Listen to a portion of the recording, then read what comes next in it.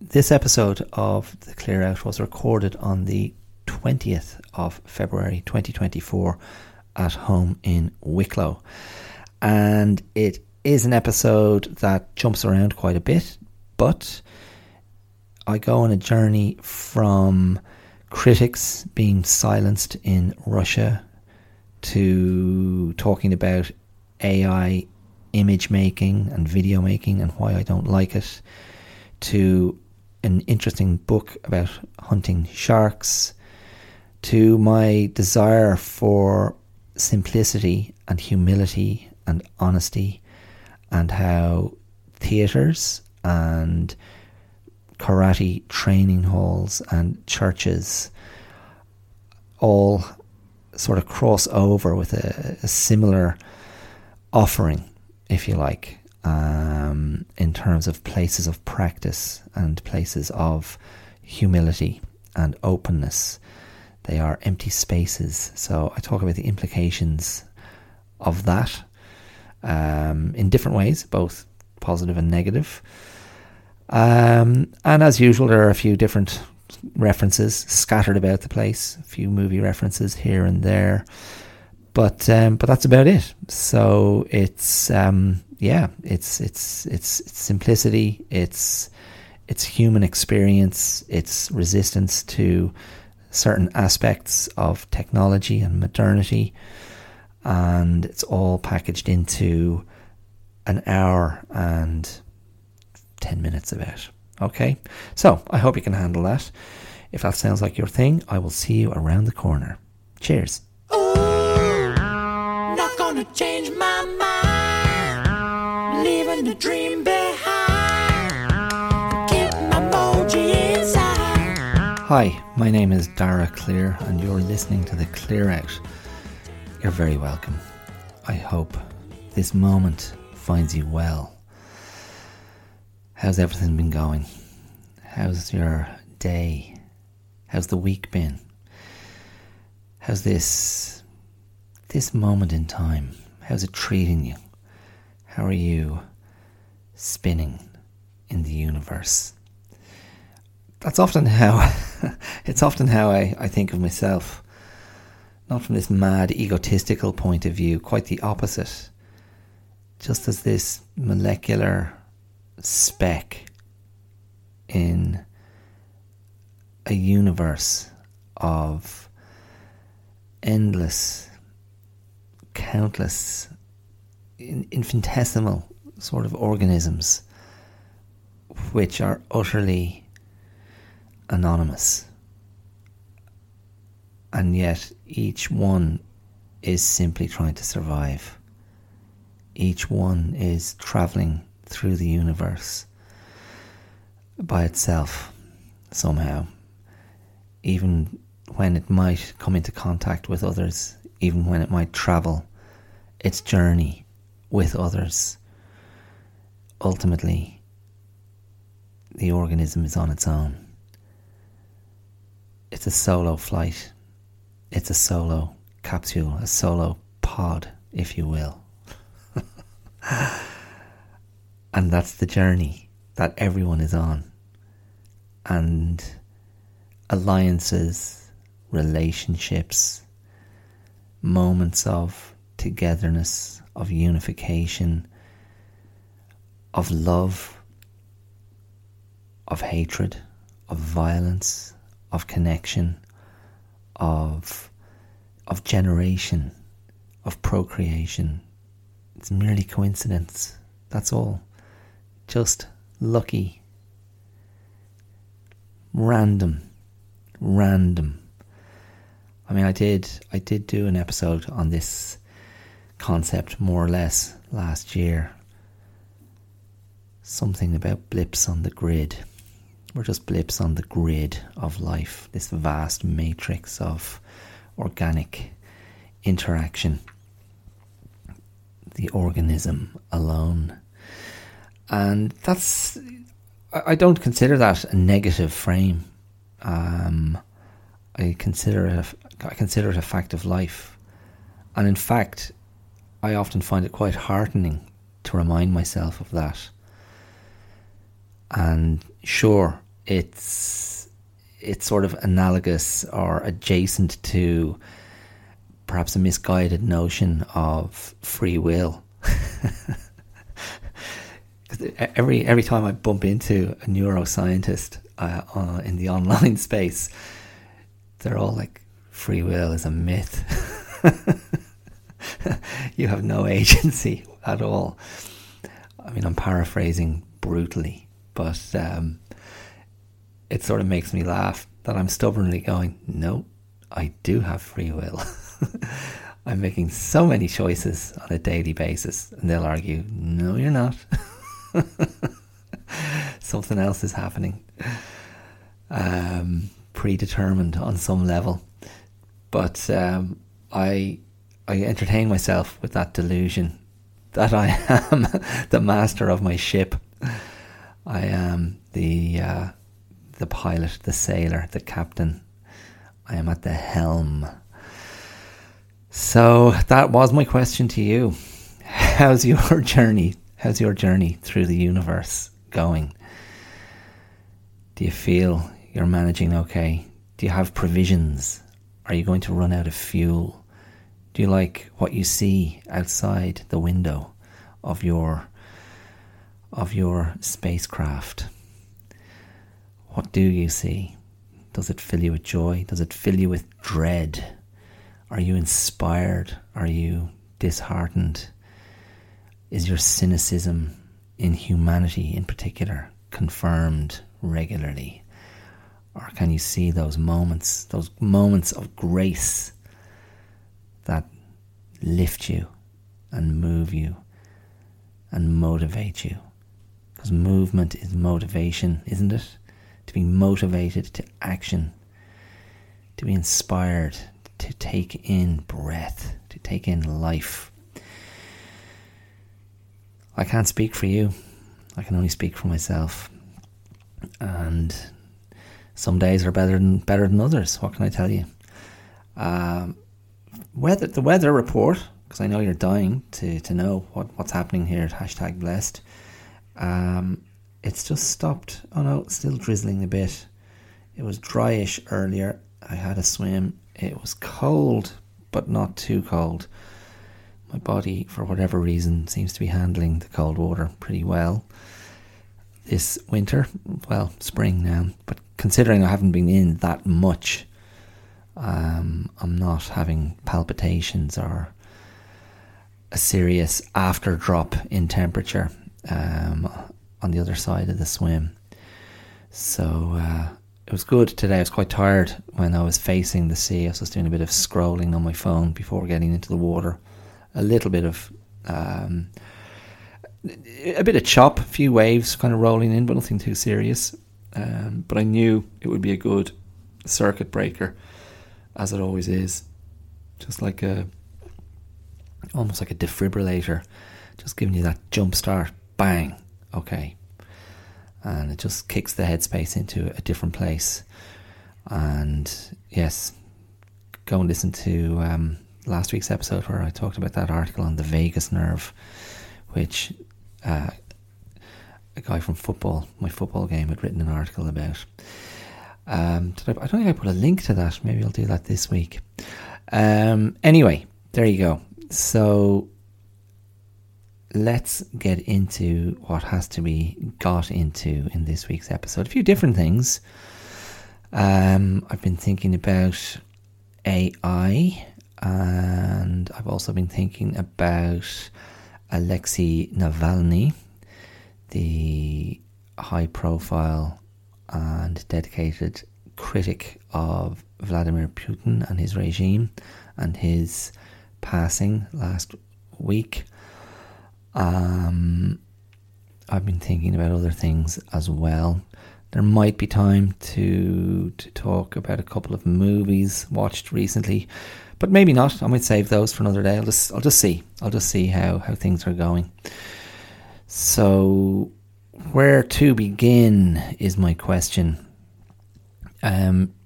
Maybe just a brief reflection on Alexei Navalny and his alleged murder at the hands of the Putin regime, the Putin government. There's been, as far as I can tell, across the media that I consume, which is generally, left or liberal leaning, there's been very outspoken criticism, and I guess I'm not sure if I've saw anything that qualified as outright condemnation, but definitely a clear critical stance of Alexei Navalny's end.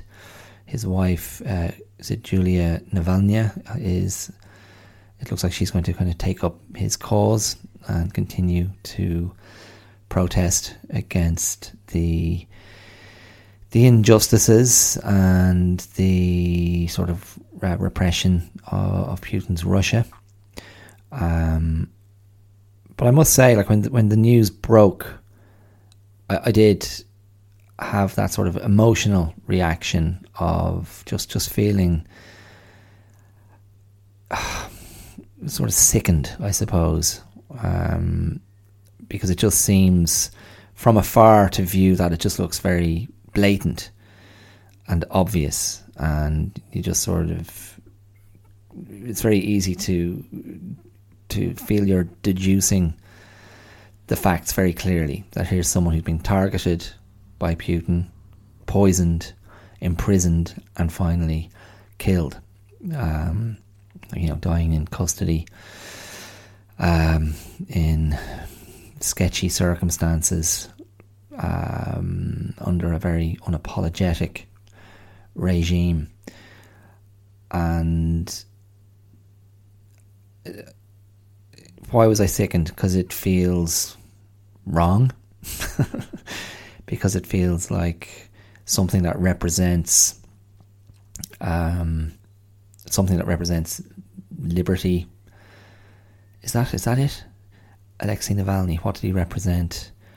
Moral courage, speaking against a very dangerous institution in terms of Putin's government, Putin's regime, knowing that the cost could be dire, speaking truth to power. These are things I respect. There's generally a frustrating and disappointing absence of those voices across the political world. Governments that are, enthralled to private sector influence, enthralled to more powerful interests, more powerful governments, enthralled to the power of money, of corporate investment. Yes, I am talking about the Irish government here, amongst others. So when you see someone who is, and I can't speak to Alexei Navalny's emotional state, if he spoke with fear or without fear, but he certainly spoke in spite of fear, if he was afraid. And yeah, it's just it just feels like that's an element of good, or an element of righteousness that has just been removed from the map, and Putin continues to smirk. And I don't have a particularly anti-Putin agenda, but that sort of what seems to be blatant silencing of critics is not something I value, and obviously it makes it harder for anyone else to be outspoken. And if that's a sort of a hallmark of totalitarian regimes, and certainly to look back at sort of communist communist governments and communist institutions and regimes from sort of mid 20th century on, and their relationship to censorship and control of the message, and the way people were disappeared or had to leave or ended up in gulags or prisons. And you would think of countries like Russia and China in particular, perhaps. I mean, the USSR, I suppose, across the USSR, and how the rhetoric and the public and international agenda of communism and Cold War communism was preserved, and it was preserved in very uncompromising circumstances, with secret police and all the rest, all these kind of instruments of repression and control. Now, of course, the lie we tell ourselves in the West is that Western governments don't do that, and I'm not going to sit here now and start getting into dodgy behaviour of Western governments. This really was, because it's like, that's not really my focus ever, is it? But it's important that, I think it's important that you retain a critical head and kind of go, hold on, it's never a binary. These guys are good, these guys are bad, and we're living in a time of great intellectual impoverishment in general public discourse, and certainly in the discourses that happen online and across social media. There's such extreme binary thinking and such extreme sort of valorizing of subjectivity and the subjective experience, and the desire to cancel people and deplatform people. I just don't value any of that. I don't think it helps anyone. I don't think it edifies anyone. I mean, I suppose arguably the people who are doing the cancelling, they feel it helps them, but as I've said before, that stuff is, it runs very close to fascism. It's so intolerant. But in any case, to go back to Putin, like all this sort of outrage in the West and the kind of online activism, I just find myself thinking, what does he care about that at all? Do you think he's worried? Do you think Putin is going, oh no, there's an online campaign, an online petition to express, outrage at what's been done here. I'm in danger. I don't think he feels in danger at all. I don't think he cares about liberal hand-wringing and pearl-clutching. I don't think he cares about what's printed in Western, progressive media. I just ask myself, where's the incentive for him to stop doing what he's doing? Because this is strongman leadership, strongman politics. And again, not being any student of Russian culture or Russian history, but certain things I feel I've intuited or understood or read or heard. I think a lot of people in Russia like that type of leadership. They value the strong man model. But again, I'm not sitting here with any data, any research, any stats under my fingertips, so I'm not sure what level of popularity Putin actually enjoys. But I suspect the Russian populace is extremely cynical, and I wonder how many tears they're shedding for Alexei Navalny, outside his specific, followers or supporters or advocates. So I don't know what the conclusion is there. I mean, what the conclusion is, what incentivizes that type of leader to refrain from silencing critics? I mean, when you reduce that to, basic psychology, I mean, my argument always is it's the desire to silence critics is fundamentally a very fearful position and a very insecure, it's a very insecure need. If you feel I cannot tolerate criticism, I cannot tolerate the presence of criticism.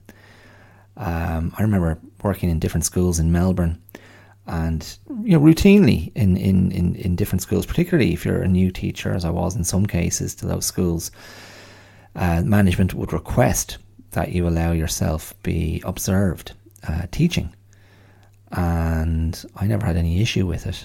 I just thought, yeah, do what you have to do, and I just trust that I would represent myself well and represent my teaching well, and I didn't particularly modify anything or change what I was doing. I just taught as I always taught. But there were teachers who refused to let that happen. There were teachers who refused management, or whatever, representatives of management to come in and observe. And it doesn't speak to confidence. It doesn't speak to transparency or faith that what I'm doing is good and I'm not afraid for people to see this.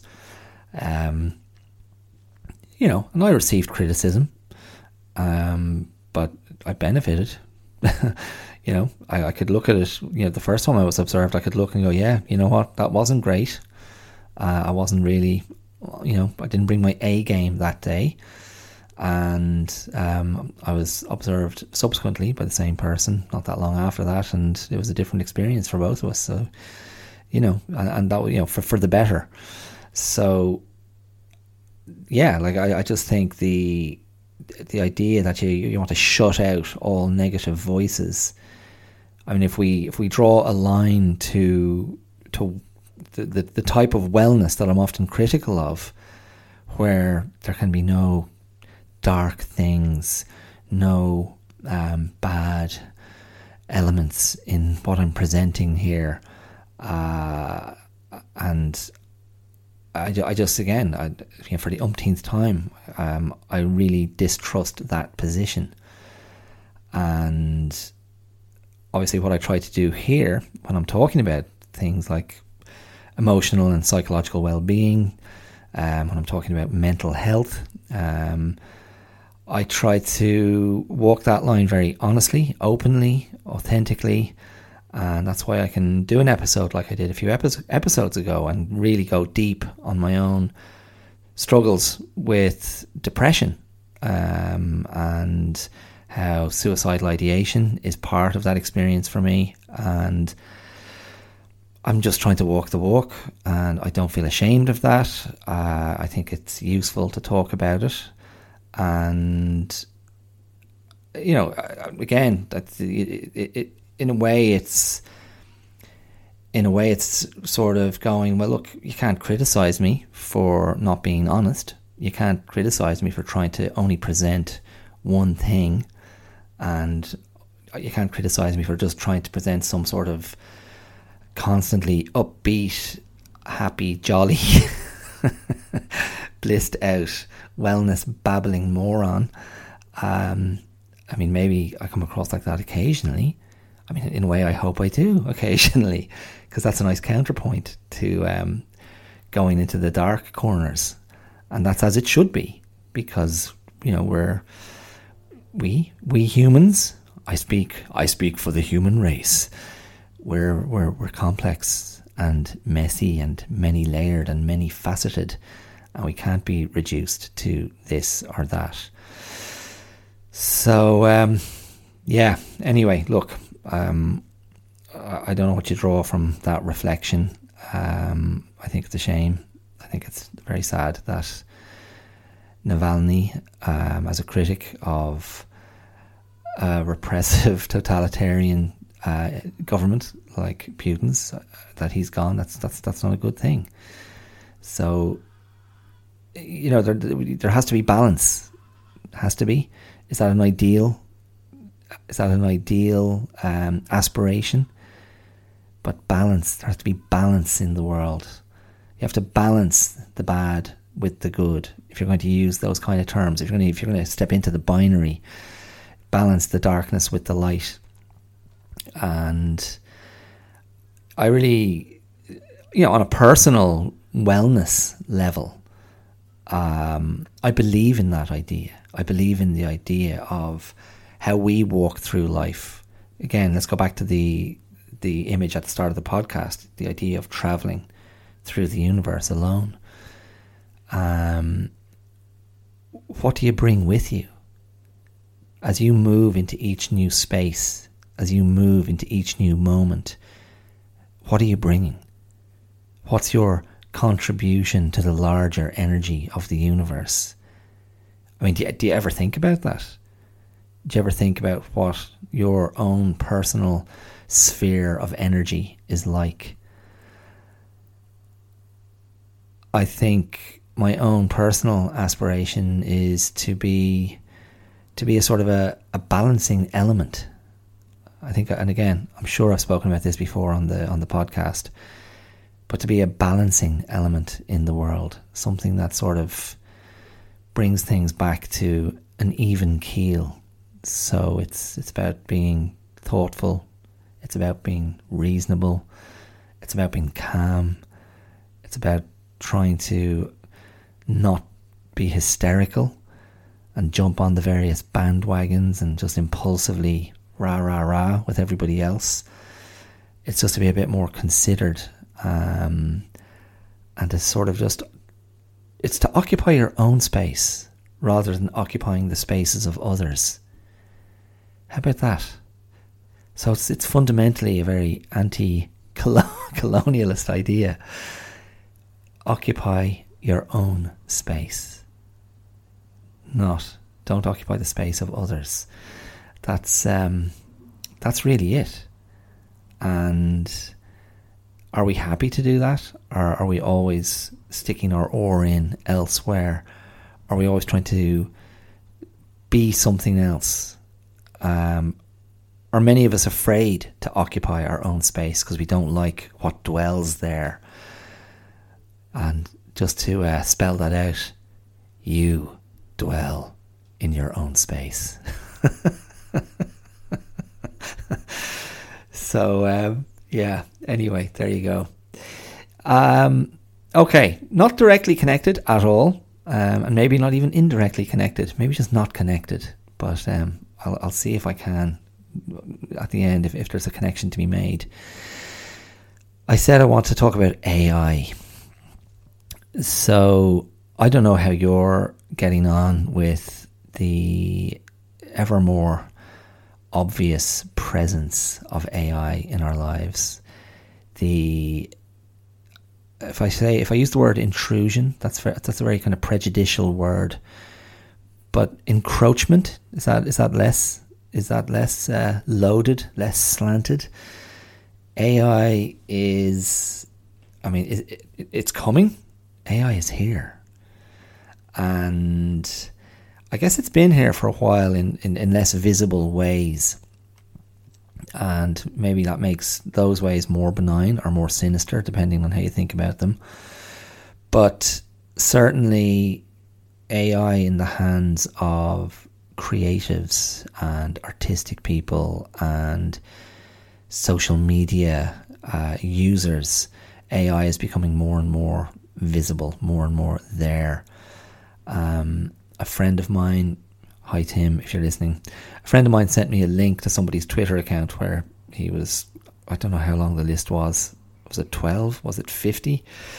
Just different examples of AI video making, AI film making, and the related prompts that produced the AI clip.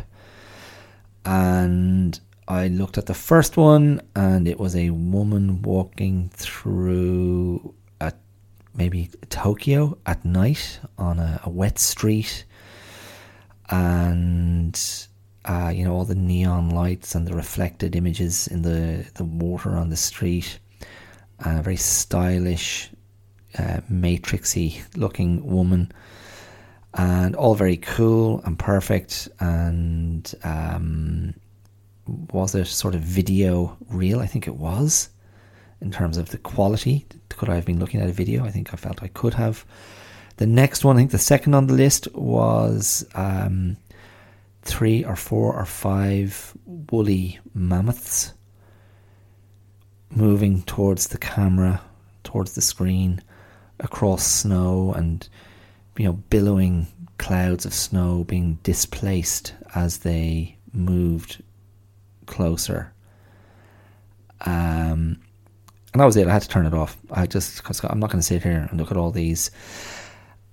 And I had a sort of a visceral reaction to seeing those images in terms of my sense of repulsion. Which sounds quite strong, doesn't it? But in terms of my sense of like repulsion, my sense of resistance, my sense of invasiveness by this tech, and the ease with which people can create beguiling images to draw us in, seduce us, captivate us, and I'm sure ultimately, to sell us something. But I just felt I want to step away from my phone and get away from this.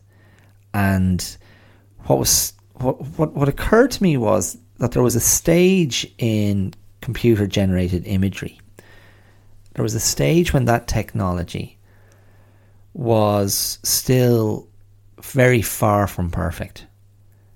And I can't remember when Steven Spielberg did his motion capture version of Tintin, featuring actors like, was it Jamie Bell playing Tintin, and was it Daniel Craig playing Captain Haddock? And though I didn't particularly enjoy the film, there was something just very dead about it. And what's the other one that comes to mind? The Polar Express with Tom Hanks, again motion capture, and that was a bit earlier. The tech was even less good, more imperfect. Now if you go back and even look at a few clips from those two films online, just put in Spielberg Tintin movie and the Polar Express, and they are portraying, now Tintin's portraying cartoon characters, like they're from the Belgian comic book series, by Hergé, which I loved as a kid. I've even read reread a few of them in the last year or so, just as a just a little kind of a happy sort of indulgence. And they generally don't captivate the way they would have as a child.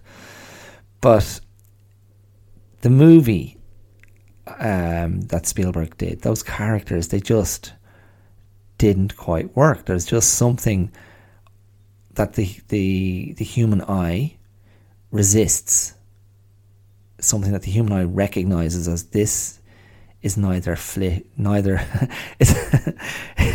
it's neither fish nor fowl. It's neither fish nor fowl. Neither fish nor fowl. There's something unnatural that the human brain and the human eye goes, wrong. This is making me feel a bit uneasy in its wrongness, and it just doesn't fit into an area of understanding and allocation or categorization where I can go, oh yeah, okay, that's what that is, that makes sense, I see it, I accept it, I can now discard it and just enjoy the story. No, there was no discarding. It was just like every time you looked at those characters, it was like, and it's even worse in the Polar Express, that I want to say was directed by Robert Zemeckis. Is that right? You can check that. Even worse. Just these very odd characters. To a lesser extent, if you look at the King in the first Shrek movie, voiced by John Lithgow. A little bit of that as well. Just a little bit disjointed, a little bit staccato, just not quite fluid enough. And you can sort of, it's easy to sort of visualize the computer graphics behind what we're actually being presented with on screen. So that was that. That was just that stage of CGI, and those movies probably spanned, from Shrek and Polar Express, which were probably a similar enough time, to the Tintin movie. That would have been 10 or 15 years, maybe a bit more. But suddenly we've got this jump. Now, I'm not sure, in terms of the sort of the computer technology behind AI, or the image generation technology behind AI, if that can be now used in, by animators and computer animators, and the likes of the software or digital animators at the big animation companies like Pixar or Disney or Illumination or whatever. But that, what I was just describing, that experience of looking at something and going, this just is wrong, and my brain can't place it in a universe of understanding or comprehension or acceptance. It's close to being something that should be easy to identify and recognize, but it's just the wrong side of being able to accept it. And that's, people refer to that as the uncanny valley. So it's in that sort of in-between space where it's almost, oh yeah, but it never quite is. So it remains in, oh God. So yeah, the difference between oh yeah and oh God. One's acceptance, one is rejection. And that's the uncanny valley. Now, the AI images, those two I described to you at the start of this section, there is not a hint of uncanny valleyness. Nothing. Not a stutter, not a glimmer, not a single off note. It is quite simply disgusting perfection. Now that's a point of view. That's my point of view. This is perhaps what music lovers resisted when CDs first emerged, which was, of course, a form of digital capture, and how people missed the analog experience of listening to music. And certainly it's what people resist when they talk about, the compression of tracks and of music on MP3s, where something is lost. And yet, that music is still the product of humans. That music is not the product of a program. And so we can still connect with it and relate to it that way. What I found looking at those images the other day was I was going, there's no human touch on this. So I'm not marvelling at the art. I'm not marvelling at the ingenuity. I'm not marvelling at the creativity. I'm not in awe of the colours that were chosen and how they were applied. I'm not in awe of the craftsmanship. And quite the contrary, I'm going, this is just cookie cutter. Because anybody using the same prompts, and if you haven't experimented with the AI, if you haven't used it, when you haven't experimented with AI image creation, that's fundamentally how it works. You use an AI program, software program, which connects you to a particular website, and then you just, type in the prompt. A man walking down a street at night, it's raining, he looks like Humphrey Bogart, his collar's up, his hat is on, a fire rages in the background. And then the AI program will present you with 4 or 5 images to see a selection of what that prompt has responded to. And then you can modify and go in the style of Edward Hopper, or in the style of a classic Hollywood 40s movie, black and white, or sepia, or whatever. And it goes again. So you can keep modifying your prompt. So anyone with the same prompt using the same software anywhere in the world can produce exactly the same image. That's my assumption. I presume that would be the result. And I am not resisting this from an anti-technology point of view. I'm not resisting it from an anti-progress point of view. I'm sort of resisting this from what? What is it exactly that I'm resisting in this? I'm resisting it as another symptom of the disconnect between humans, another symptom of the fracturing and individuation of the modern world, of this moment in history, this moment in life, where so many people feel disconnected, and where so many people feel fractured and siloed away and all at sea, and in dire need of community and of connection and of something tangible,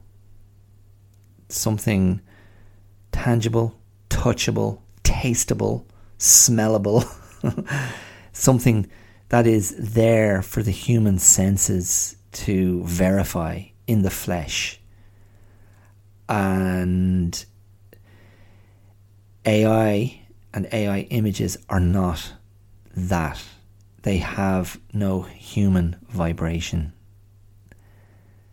And that is what I resist. Because human vibration is where it's at. And when you look at a piece of art, or you pick up a book, or you listen to music, or you watch a movie or a show, or you see a dance performance, or whatever it might be, what you're tapping into and responding to often is human vibration. The human animal that created, the human animal that is moving in front of you, the human energy that is animating or has animated what you hold in your hands, what you see with your eyes. And AI is not that. AI images are not that. They are cookie cutter baubles. And I haven't even spoken about the fact that what they're going to be doing fundamentally is cutting artists and creatives out of the picture. And I looked at an AI program last year as part of the What Does He Need project, the community arts project that is exploring masculinity and the journey from boyhood to manhood in groups of young men in different parts of Ireland. And I've worked with 2 different youth groups on that, and the play I did last year, Manifest, was an iteration of that program. And towards the end of last year, I was trying to work on coming up with images connected to the work I was doing with a group of young men up in Poppintree in Ballymun in Dublin. And I just had a dabble with AI image making, and I was given an image. That I was like, okay, that's really cool and shiny and perfect.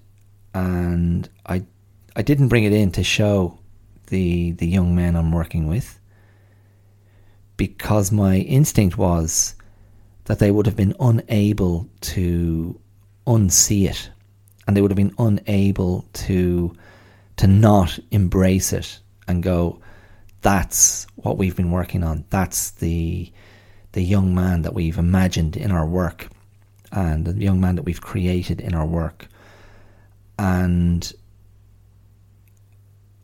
I didn't want to take that risk. I didn't want to take that chance. And I just decided, no, I'm just getting rid of this. I'm not going to use it. It doesn't feel right.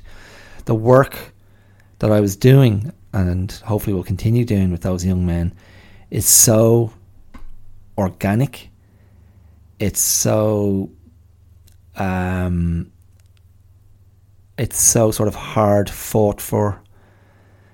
It's so honest. It's so integral to who these young men are. It's such a product of their experience and their internal lives, that to show an AI generated image as being connected to that would be completely, it would be a betrayal of the work that we've been doing in the room. And I just thought, no, it was the wrong instinct. I was curious to see and thought maybe this will open up my own imagination, but it just sort of confirmed some of my instincts, that no, this is not the way to go. And that's that was my position, and that continues to be my position. And it was funny at the weekend when, and I said it a moment ago, that I had this desire then to just put the phone down, walk away from the phone, and I picked up a book. And it was a book I was given for my birthday by a friend. It's called Shark Drunk by Morten Struksnes. That's STRO, and one of those Scandinavian O's with a diagonal slash through it. KSNES, Morten Struksnes. And I only read the first few pages, and it was instantly an immersion in something that calmed me down. And it was this journalist from, now I want to say Norway, I hope I'm right, I might not be right, I think I'm right, basically talking about the history of sort of seafaring in his family, and how he was going to travel across to some fractured islands off the coast of Norway up near the Arctic Circle, and travel out onto the icy seas with a friend, this sort of taciturn fisherman who was also an artist, to, I think, hunt a shark and had to wait for perfect conditions, because otherwise it wouldn't be safe to go out there. But just those first few pages, and the way he described his family history, and the way he described the landscape, and the way he described his fisherman, and the way he described his fisherman's boat, and the kind of climactic conditions, all of it just brought me back down to something real, and it calmed me, and it just felt like the perfect antidote to 30 seconds of looking at AI images. And I was like, this is where I want to be. This is what I want to be in the presence of. And what it pointed out to me in that moment was my desire for simplicity and my desire for honesty. And by saying that, there's an implied indictment of AI as being not those things, because they're not. They lack a legitimacy, and they lack a reality. And the clue is in the title. A is artificial. So I sort of went on this little brain journey and was reflecting on this relationship I have to simplicity, and this relationship I have to humility, and trying to keep things simple and plain. And again, if I remind myself of the sort of the subheading of the blog that started the podcast, the Clear Out, the subheading on the blog was not Wellness with Attitude. The subheading was decluttering, clarifying, connecting. And that decluttering idea is about simplifying. It's about breaking things down into their constituent pieces to better understand them, to sort them, to categorize them, to better relate to them, and to basically drop down through the gears to be closer to them, to whatever, to appreciate, to evaluate, to identify, and then to see how that affects one's relationship to them. And the various things I've been doing over the last few years, teaching some martial arts, creating some wellness content, teaching mindfulness, advocating for wellness and well-being, advocating for being open, honest, transparent, authentic, vulnerable. They are all that. They're all sort of simplifying, decluttering. And there's unquestionably a relationship to that philosophy and over 30 years of martial arts practice and the karate training space, the dojo. That is an empty space. Just like the theatre is an empty space.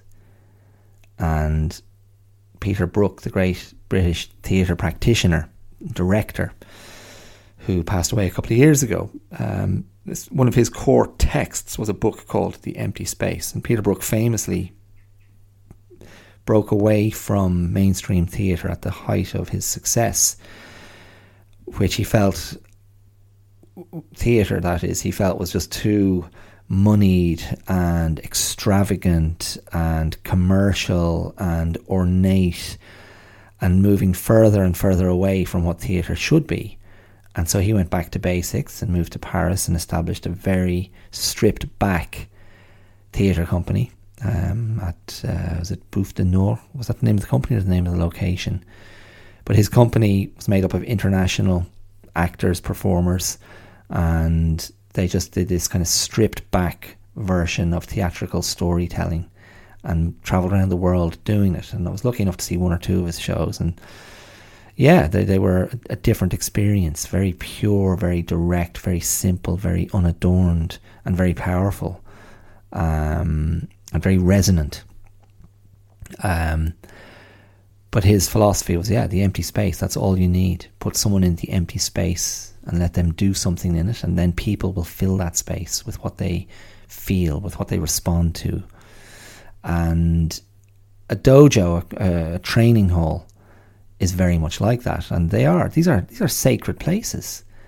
And so in a way, on some level, I can recognize that the karate dojo is a sort of church to me. It's a sacred place, and if it's not a place of worship, it's a place of practice. And certainly we can understand churches in that context. But a dojo is very much in the Protestant tradition, breaking away from the ostentatious wealth of Catholicism. I mean, the Protestant movement was all about going back to basics, stripping it down, being closer to,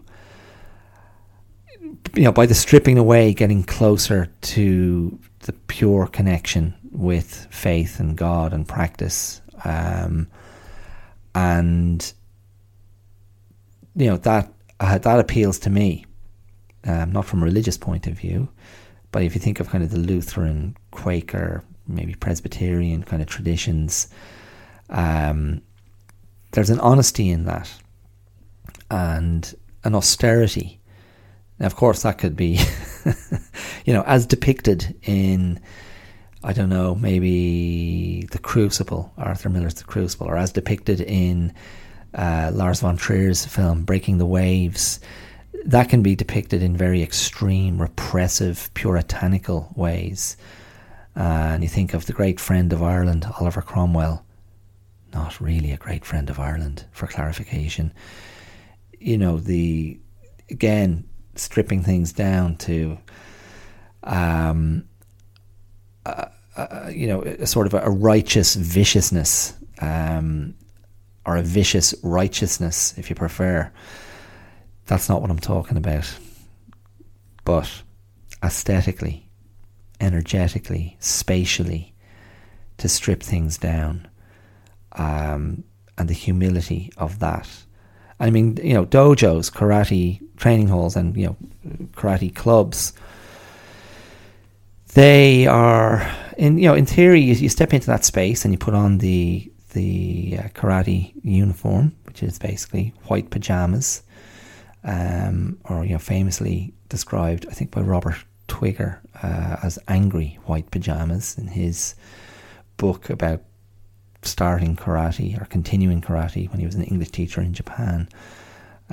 It's always a funny way to think of them, angry white pajamas. But see, there's a simplicity to that uniform, and there's a collective humility. And the only thing that distinguishes one person from another in the dojo is the colour of your belt. Now, historically, when the old instructors, and I'm talking way, way back, before sort of karate got modernised and formalised by Gishin Funakoshi, who's the originator of the style of karate that I practice, Shotokan. Shoto was his pen name, Kan, so it's like Shoto's place. That's where people went to train. But even prior to him, when Gishin Funakoshi trained, he'd just go up to the master's house and request that he could train with them. And he'd just train in the garden or in the yard. And that one day the master would go, there you go. Now you can begin your real journey, and you're given, and you'd be given your black belt. So it was white, and then it was black. And really the colour system was a way of probably, I'm not sure. I again, I'm betraying how it's what a bad student I am in terms of knowing this. But the colour belt system really appeases Western students, because that's it incentivizes the training towards the quick reward, because you can sort of acquire a new level if you're training regularly every few months. Here's a new colour, darker, darker, darker, darker, and eventually black. That's the idea. But apart from that, ultimately, when you go into a karate club to train, everyone's just there to do the training.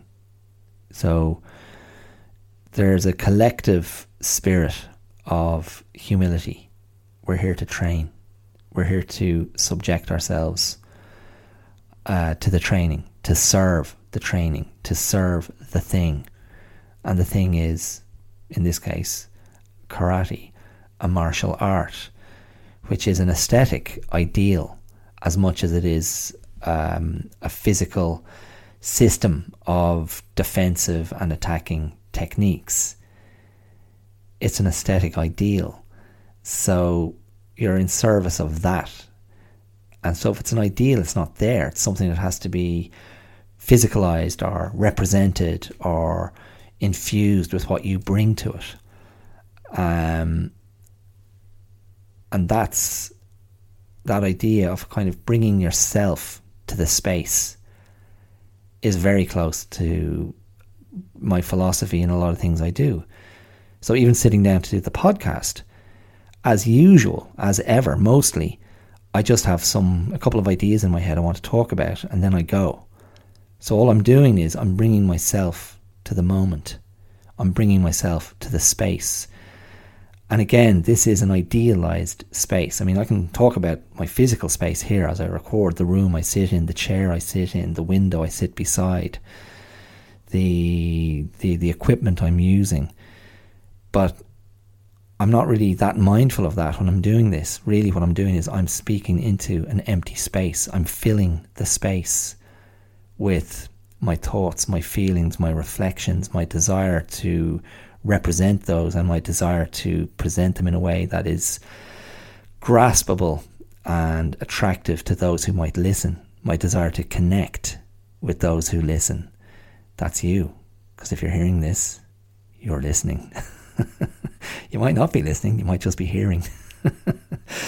But yeah, that's at the heart of this. And in a way, I feel like that's the antithesis of AI, because it's just a direct and visible, or in this case, audible, but tangible offer. And to stay with the karate metaphor or analog for the moment, we come to this idea of something that is honest. There's nothing more honest than a punch. There's nothing unambiguous. There's nothing ambiguous about a punch. So to train and to punch again and again and again, the physicalization of that effort, of that technique, it is a pure expression of effort, of desire, of intention. And it's very hard to disguise a lack of commitment. It's very hard to disguise a lack of energy. It's very hard to disguise a lack of fitness. It's very hard to disguise the absence of intention, because the body doesn't lie.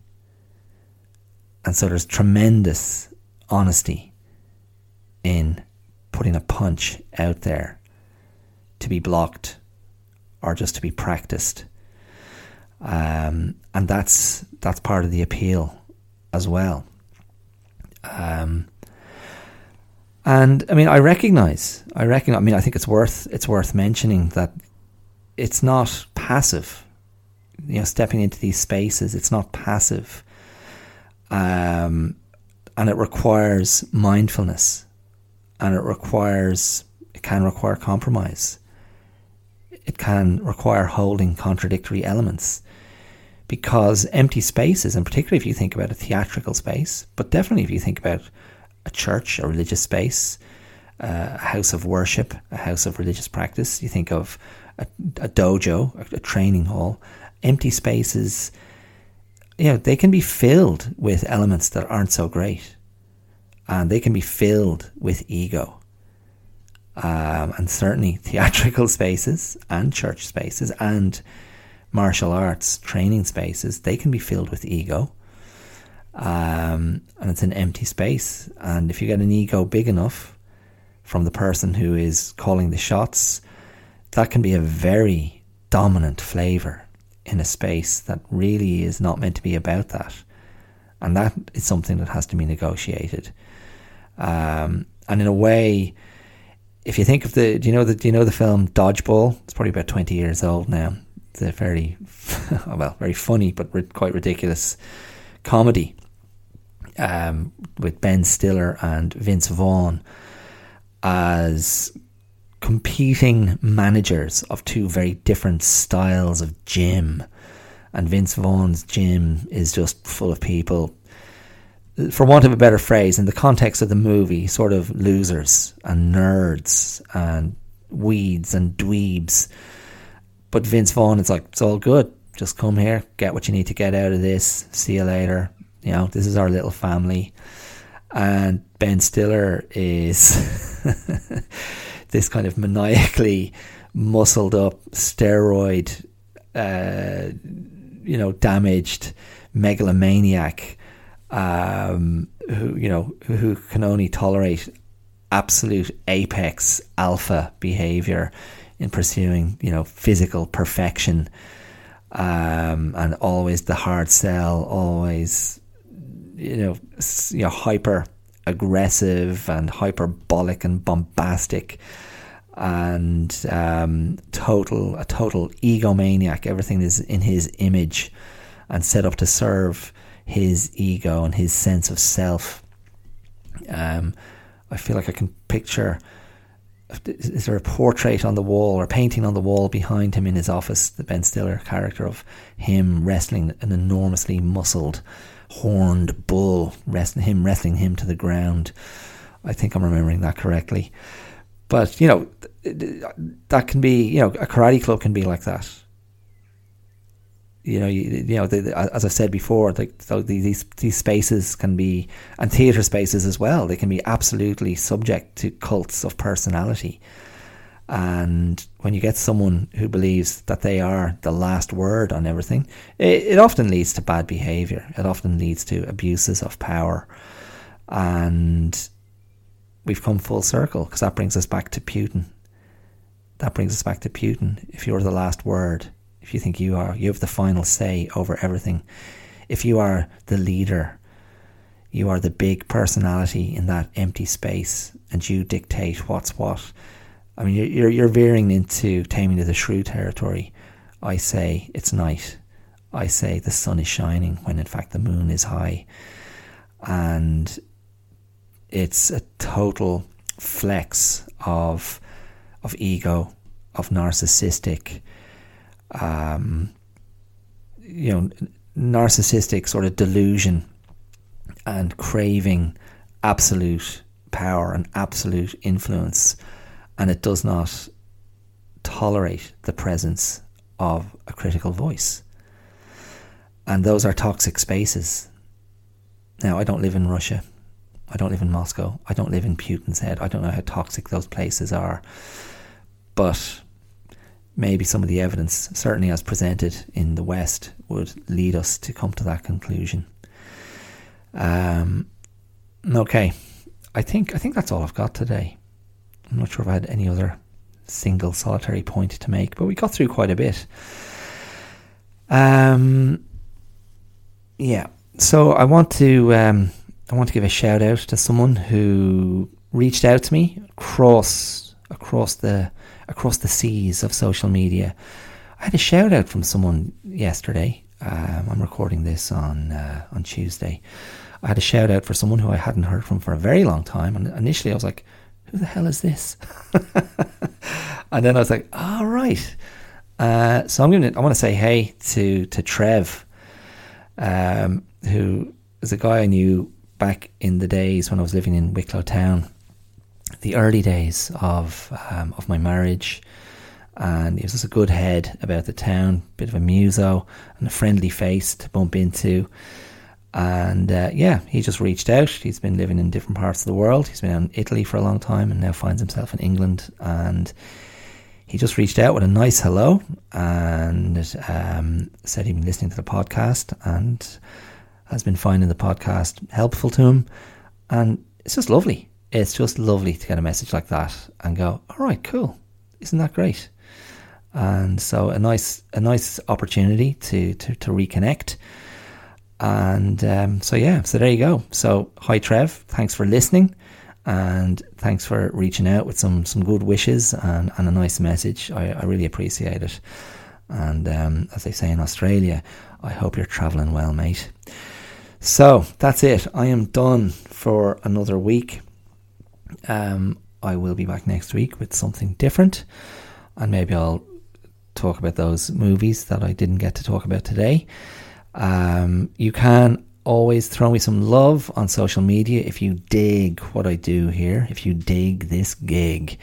You can say nice things on YouTube, you can say nice things on Facebook, on Instagram. They're the main places. I've kind of given up on Twitter. I just don't really, I just don't value that space.